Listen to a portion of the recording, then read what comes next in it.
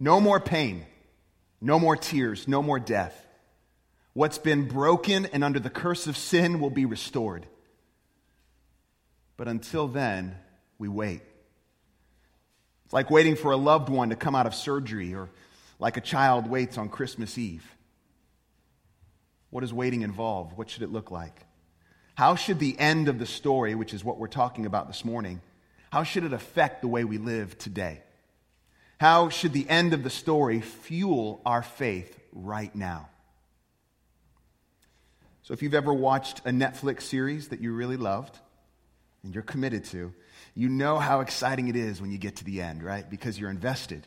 You've invested a lot of hours. You have your favorite characters, and you want to know what happens to those characters. Now, if you're a bit behind, you might just shut off the world until you have time to watch the end. You don't want to find out through the news. You don't want to find out through conversations over here. You want to find out how it ends. Years ago, I used an illustration from the last episode in Lost. I was teaching at this youth conference, and I was explaining the last episode. It had been a long time since Lost was aired and on, and I heard this shriek, "No! No!" Apparently, I gave it away for her. Spoiler alert here today. I'm about to tell you how the biblical storyline ends. And it's important that we know how it's going to end. Knowing the end of the storyline and keeping that end in view will help us to live faithfully and joyfully in the present. Knowing the end and keeping it in view will help us to live faithfully and joyfully in the present. We're going to look at three things today. First, we wait in eager expectation. These are longings in all of our hearts. Even creation is longing for something. We wait in eager expectation. Second, for God to make everything new.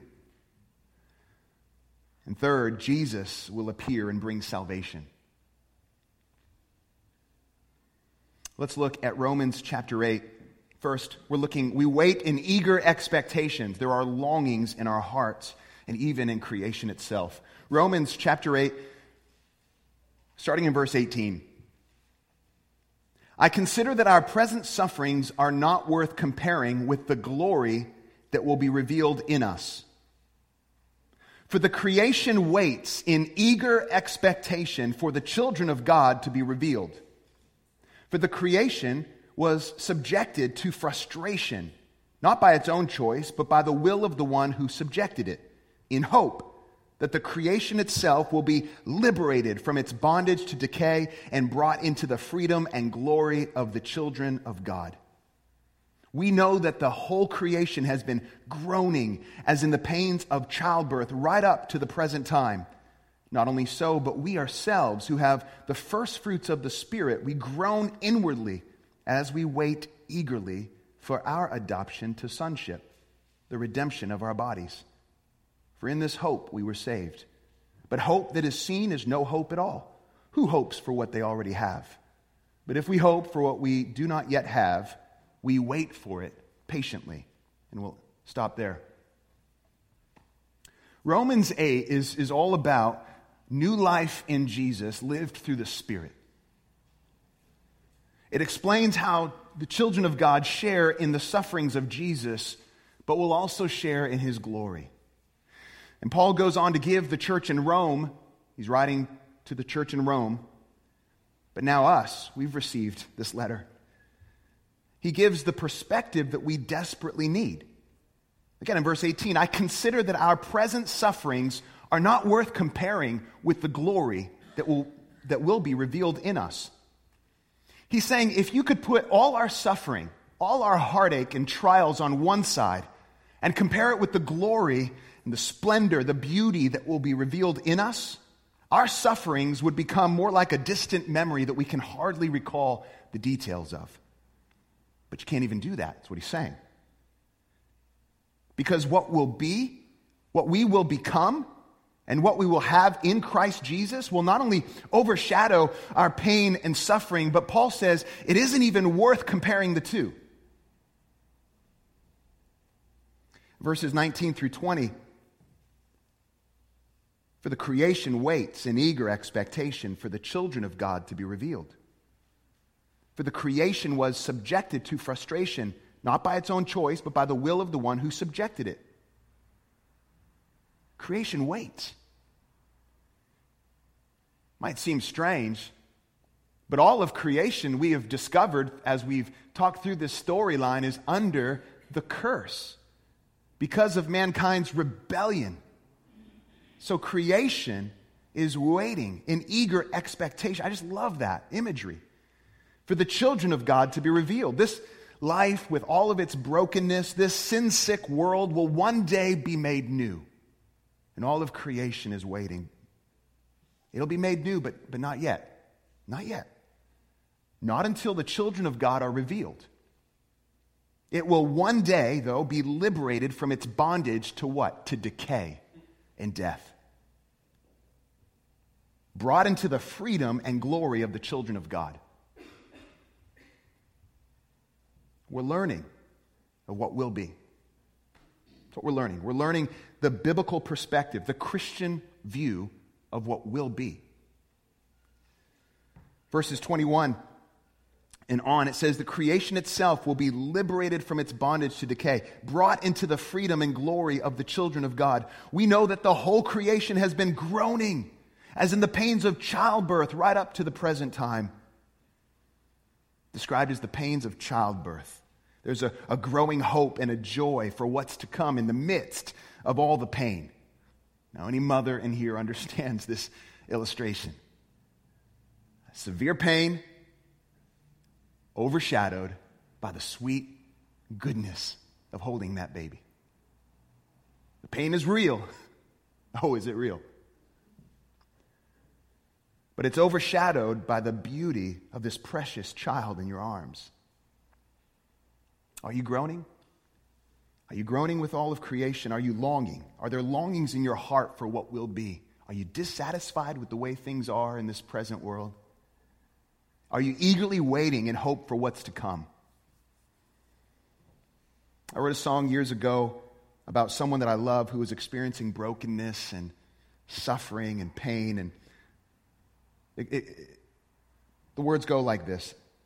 I'm tired of all the struggles. I'm tired of all the stress. I'm tired of all the pain you feel, and I'm tired of you losing rest. Sorrow fills my heart like a drug, and it leaves me face to face with your pain. But there's hope beyond this frustrating mess. There's hope beyond this weary song. And so I'll stand up with all of creation, and I'll groan until the kingdom comes. We groan until the kingdom comes. There's longings in our heart. We see people we love suffering and walking through painful experiences, and we ourselves walk through tremendous sorrow and brokenness. We live in a broken world. We live in a sin-sick world. Remember, the storyline helps us know how we got so messed up to begin with, but it doesn't leave us there. We groan. We groan until the kingdom comes. What's that about? You remember Jesus and what he proclaimed. The kingdom of God is at hand. That was his message. Jesus' message was all about the kingdom. Oh, well, what's a kingdom? What does a kingdom have? A king. Jesus is the king. Jesus is the Messiah, which means Christ, the anointed one, the king. You see, back in the day, way back in the day, kings would be anointed with oil as they were enthroned and they were inaugurated as king.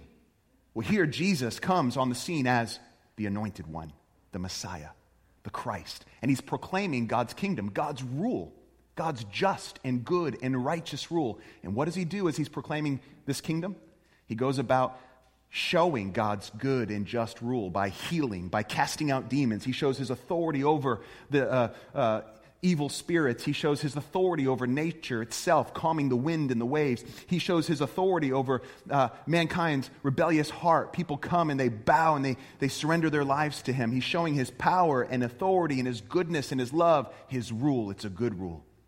It's a beautiful rule. So he announces the kingdom of God is near. And Jesus goes throughout his ministry describing what the kingdom of God is like. What does it look like? What does it mean to live under God's rule, under the rule of his king, under the rule of Jesus? It's good. It's a good rule. But there's a tension. Listen, Jesus announced the kingdom of God is at hand. It's here. And people are submitting to his rule. We ourselves, if we acknowledge Jesus as the Son of God and we bow to his authority and we submit our lives to him and we look to him as Savior, well, he rules. The scriptures say we become new creations in Christ Jesus. This new creation, this new work has begun in our hearts. But the fullness of what Jesus will do is not yet. And so we live in this in-between time of what's been announced and what's experienced in Christ, but what will be. We could say we're in the in-between. The already not yet kingdom. We're looking ahead of what will be. And do you remember, if you were here when we went through the Gospel of Mark, we described the kingdom of God as the sun in the morning. It's rising. And we know the sun is coming up because we can see the light and we see the splashes of color, the pinks and the orange and these beautiful colors just splashing across the sky. The sun is coming. I mean, in just a few minutes, it's going to be in the sky. We're going to see it. It's going to be radiant and beautiful. We can't see it yet. Not in its fullness. That's what the kingdom of God is like. Now, we know one day it will be upon us in all of its glory. We live and we feel the tension between how it is and how it should be. But we wait. We wait with creation, with eager expectation. It's like waiting for a loved one to come out of surgery, or like a child waits on Christmas Eve, or like a groom waits on his wedding day for the doors to open at the back of the church for his bride to be revealed. We wait in eager expectation for what will be. We're holding on to promises. There's longings that are growing in our heart, and they should be. Because God promises that he will right every wrong, that he will make all things new. His promises will be fulfilled. Every horrible thing that ever happened will not only be undone and repaired, but will in some way make our glory and joy even greater. Romans 8, verse 23. Not only so, but we ourselves who have the first fruits of the Spirit groan inwardly as we wait eagerly for our adoption to sonship, the redemption of our bodies. We ourselves have the first fruits of the Spirit. The Spirit of God is God's very presence for every believer. Remember, Romans 8 is all about what it means to live life in the Spirit. The Spirit of God is God's very presence with every believer. We, by faith, look to Jesus. We receive him as Lord and Savior. We bow our hearts and our lives to him. And this beautiful thing happens. God's very presence now is with us always, his Spirit. I love how Ephesians describes the presence, the personal presence of God's power by his Spirit. Look with me in Ephesians chapter 1.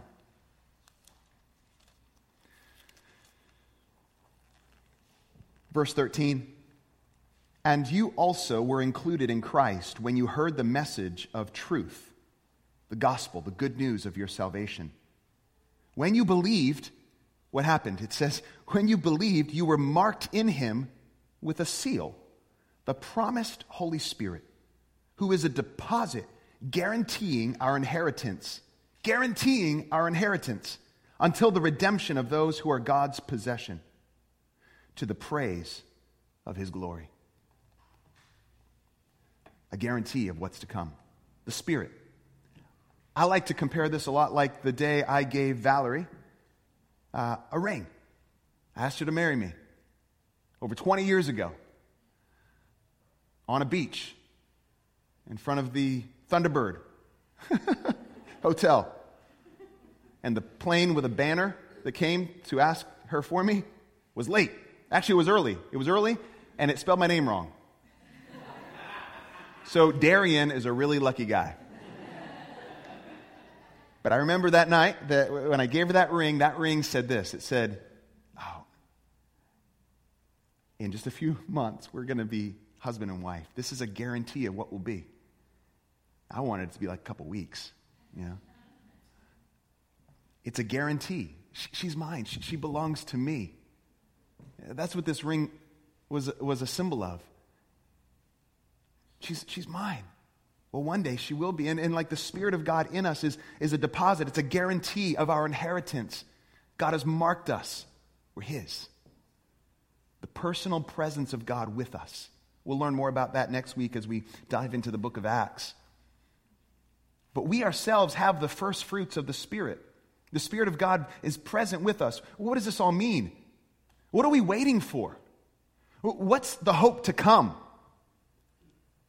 Oh, the Old Testament prophets spoke of a day when all things would be restored. We don't have time to dive into Isaiah or Ezekiel or Jeremiah.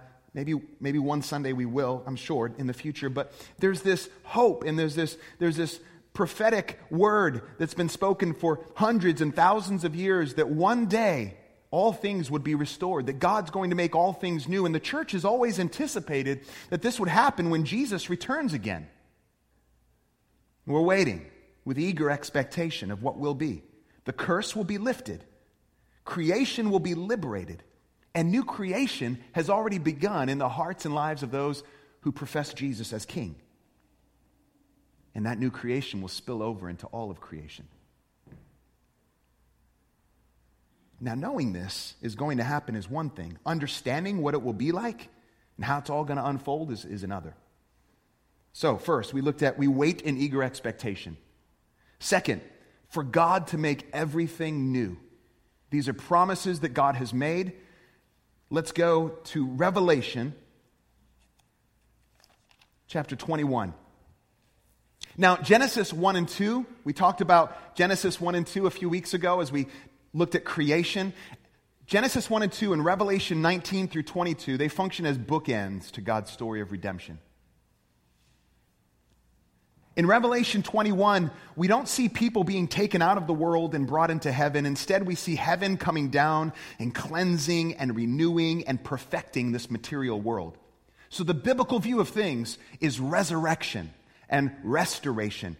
There will be a cosmic renovation that takes place. God creating the perfect home for His bride, His church, His children. And not just a making up of the life you never had, but a restoration of life. A putting back of all the things the way they were originally designed to be. This is our hope. The future is not some immaterial paradise, but a new heaven and a new earth. We are not going to be floating on clouds with diapers on, stroking a harp. That's not our future. I don't want that future. That's not our future. Look at Revelation 21. Then I saw a new heaven and a new earth.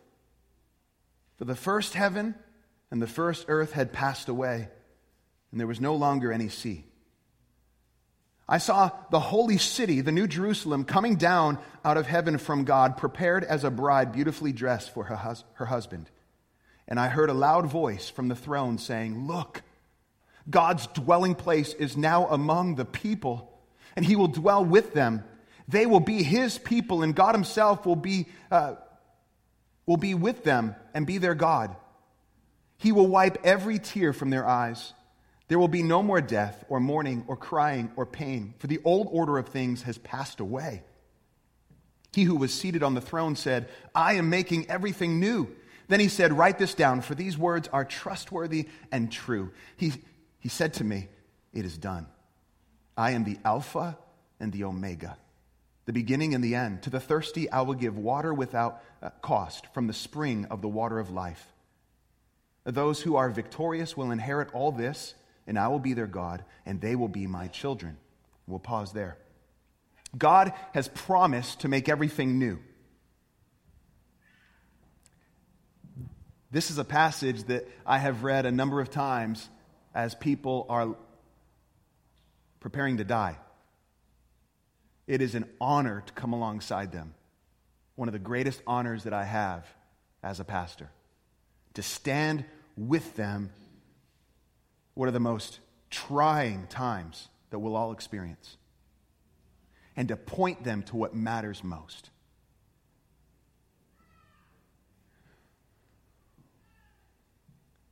Revelation 21 and 22 is apocalyptic literature. Apocalypse means revelation. It's where we get the word revelation. It's unveiling. God pulling back the curtain to reveal what's going on behind the scenes of human history. Jesus is revealing these things to John the Apostle for the church's sake, for our sake. So apocalyptic writing uses symbolism to express its message. This isn't the only place we see this kind of genre, this kind of writing. We see it in Daniel 7. We see it in the prophet Zechariah. We see it in Isaiah. There's lots of examples of apocalyptic literature and writing. But the visions that are found in the book of Revelation are designed to strengthen believers to persevere despite severe suffering and persecution. The book of Revelation would have given so much joy and hope and faith to the early church as they faced severe persecution. Now, there's a lot of debate surrounding the chapters of Revelation, in particular what we're reading. There's a lot of theological camps that have been set up around these debates. I want us to step back and appreciate the imagery that we find here. Let it do what it was meant to do. It was meant to leave a lasting impression, okay? A lasting impression that equips us and fills our hearts with wonder and anticipation of what will be. It is giving us images and symbols to help us run. It's giving us something to hold on to. Revelation 21, verse 1. A new heavens and a new earth. Let's hit the pause button here. Let's just think about that. A new heavens and a new earth. The domain of God and man intersecting and becoming one. Where have we seen this before? Nowhere except one place. Jesus, fully man, fully God. Fully man, fully God.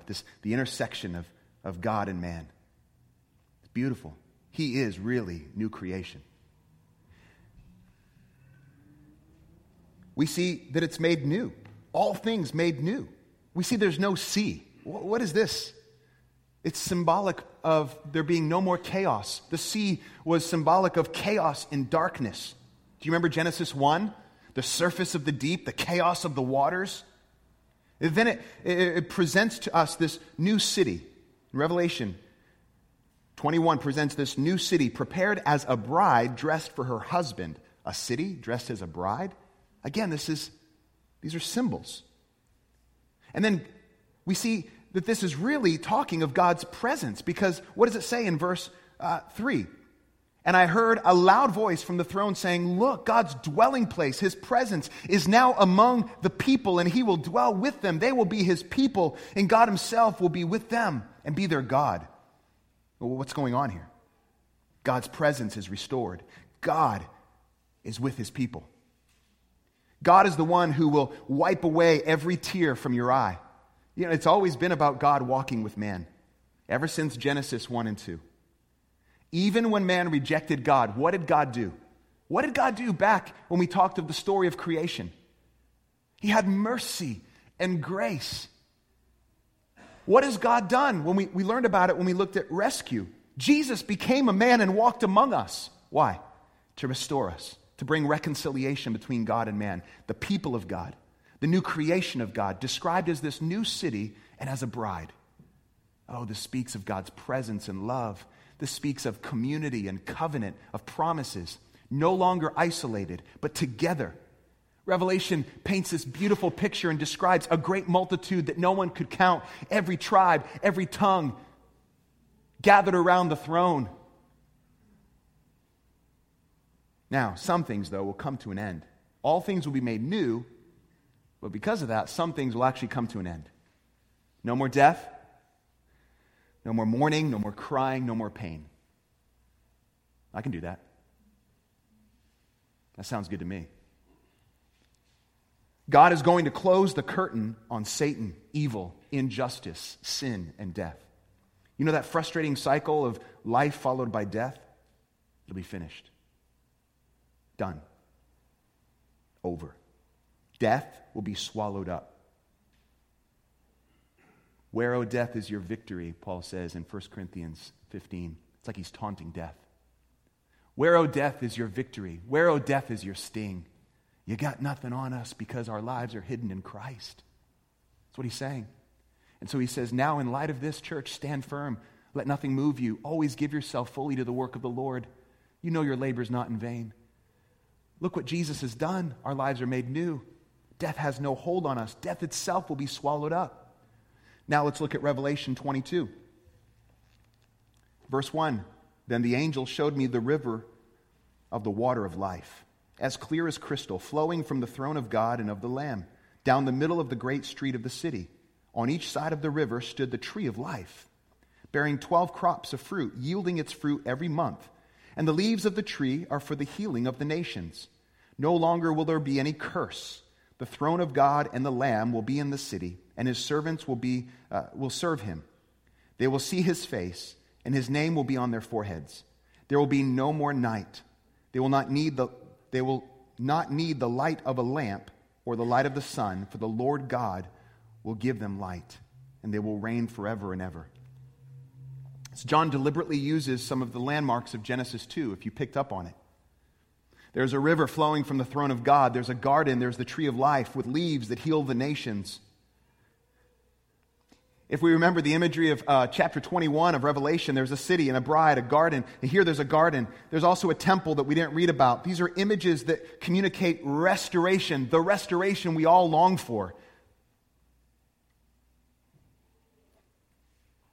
In Revelation 21, verse 5, God wants us to take him at his word. He says, these words are trustworthy and true. God is faithful. He will accomplish what he's promising to accomplish. There's power in the images we find in Revelation 21 and 22. You know, I was talking to someone this week, and he was talking about what he hoped would be one day. No more money, no more social status. He was dreaming of a world that maybe would eradicate a lot of the things that cause division. And as you think about the things that we love to do without, poverty, maybe government, maybe capitalism, I don't know where you're at. But you know, that doesn't go far enough. I was able to just share with him a little bit about what we're talking about today. The Bible presents a future that goes a lot further than that, making all things new. Is there hope for what will be? Even when what we're given are images that are trying to paint the picture that our real problem is not poverty, is not ignorance, is not capitalism. The real problem is evil and sin and brokenness. And how does God deal with evil? How does he deal with sin? How does he make the world new again? And these are the images that were given in Revelation 21 and 22 that we can hold on to and run with. This is how he's doing it. Through Christ. This is the newness that will be. And it's beautiful. I was on the phone with a friend whose best friend passed away recently. And she'd been calling her friend's phone simply to listen to the voicemail greeting. She just wanted to hear her voice. I did a lot of listening and agreeing that I too missed her friend. She's dear to my heart. But then I said, don't forget what Jesus accomplished. That he lived and he died in our place. And I know you believe this and that you treasure this, and I know you know what this means for you now and when you die. That's what I was saying to her. But do you know what it means for the future? That Jesus' death and resurrection set into motion the unstoppable reality of new creation. That he will make everything new. No more pain, no more tears, no more death. Instead, what's been broken and under the curse of sin will be restored. The curse lifted. And you know what? I can't wait for that day. That's what I was telling her. I can't wait for that day. And in view of that day, how will you live today? That's what I was asking her. Because that day is coming soon. The day where all things will be made new. It's coming soon. So how will we live in light of that day? It will be here before we know it. So what will you do with today in light of what you know is coming tomorrow? Because truth be told, my friend wanted to check out. She was tired of the pain and tired of the death that surrounded her. She wanted to check out, and I said, don't check out. What life do you have left? Live it. Live whatever life you have left today, knowing what's tomorrow. Hold on to these promises. There's a guarantee of what's to come in Jesus. His resurrection guarantees it all. You see how big this is? You see where this is going? You see what we have in life and in the face of death? It's big. So we can face brokenness, cancer, job loss, rebellious kids, death, not with a naive, wishful thinking, but a certainty of what's to come, because Jesus has set it all in motion. And our waiting is not so much about an event, but it's about a person. We eagerly wait for Jesus to return and make it all new.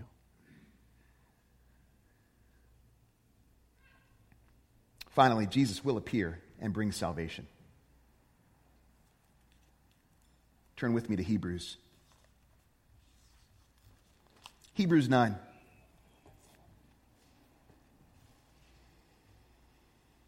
We're looking at verse 26 through 28. We'll jump in the middle of verse 26, actually. But he has appeared, Jesus has appeared once for all at the culmination of the ages to do away with sin by the sacrifice of himself. Just as people are destined to die once, and after that to face judgment, there is a judgment to come. So Christ was sacrificed once to take away the sins of many, and he will appear a second time, not to bear sin, but what? To bring salvation to those who are waiting for him. You say, well, I thought he already brought salvation. He has. For those who look to him are saved, but there's the fullness of this salvation will be seen for what it is when he comes, when he returns. Jesus will come again, and he will fulfill his promises and complete this divine salvation plan. Now, we know from the final chapter here that how it turns out, but the story hasn't ended yet, right? I mean, we're living. We're in the midst of this. The final chapter is still being written, so how do you fit into this story? Maybe you're starting to see God for who he is. You've been listening to this storyline. You've heard of creation and the rebellion and rescue, and now you're trying to process restoration. Maybe the brokenness of life is starting to make sense to you more and more. You're saying, okay, there's some satisfactory answers here, but I'm not fully connecting the dots. But maybe to you it all seems too good to be true, like a fairy tale. If you're honest. Maybe you believe it's true, but you're afraid of what it's actually going to mean for your life. What does it mean? Maybe you know that you're a part of this story, and you're actually delighting in it, and you're devoted to it, and you're making sacrifices for it, and you're making decisions that are based on it, and you want to do so more and more. That's good. Or maybe you might just be sitting here saying, Darren, I'm just so tired. I'm so tired of the brokenness. I feel so weak and tired. Please look to the promises that I've been listing out for us. Please look and fall on these promises. Trust that God knows what he's doing, that he's put into motion something so outstanding, outrageous through Jesus. It's hard to grasp. But look, and maybe pray, God, I want what you've accomplished in the past and what you've promised for the future to impact the way I live my life today. Help me to live with my eyes fixed on the restoration that you will bring and on the restoration that you have already begun in my heart. Help me to be faithful with today in light of what I know about tomorrow. Church, the end of the story is meant to fuel your faith now. Not just on your deathbed, but now. We have a lot to look forward to. And I don't know about you, but I'm standing with creation and I'm groaning until the kingdom comes in all of its fullness. One day our longings and imaginations will be met. The promises that we hold on to will be fulfilled.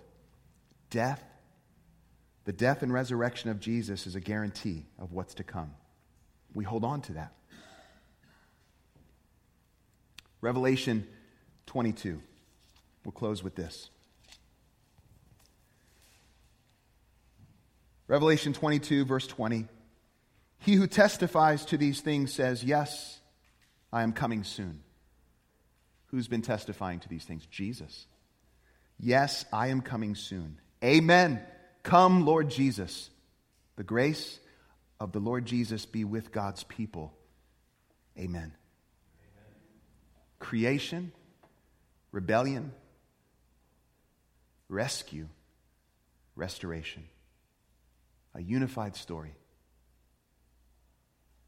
Storyline of redemption. Can you tell it? Can you share it? Do you want to? Let's pray. Father, thank you for what you're doing. Thank you for what you've promised. Thank you for what you've done in Christ, making us new. I don't want to assume that everyone in this room has been made new in Christ. But what I do want to thank you for is that everyone in this room is listening and asking hard questions. Lord, I pray that you would draw all of us closer to yourself. That, Lord, if there are those who have been kind of processing this story, but now at a place of wanting to trust and look to you as God, as Savior, Lord, I pray you do that work in hearts right now. Lord, for all of us in here, I pray that you'd fill us with hope of what will be, and help us to live faithfully today with what we know about tomorrow. We're holding on to promises, God, and we're looking to you. Amen.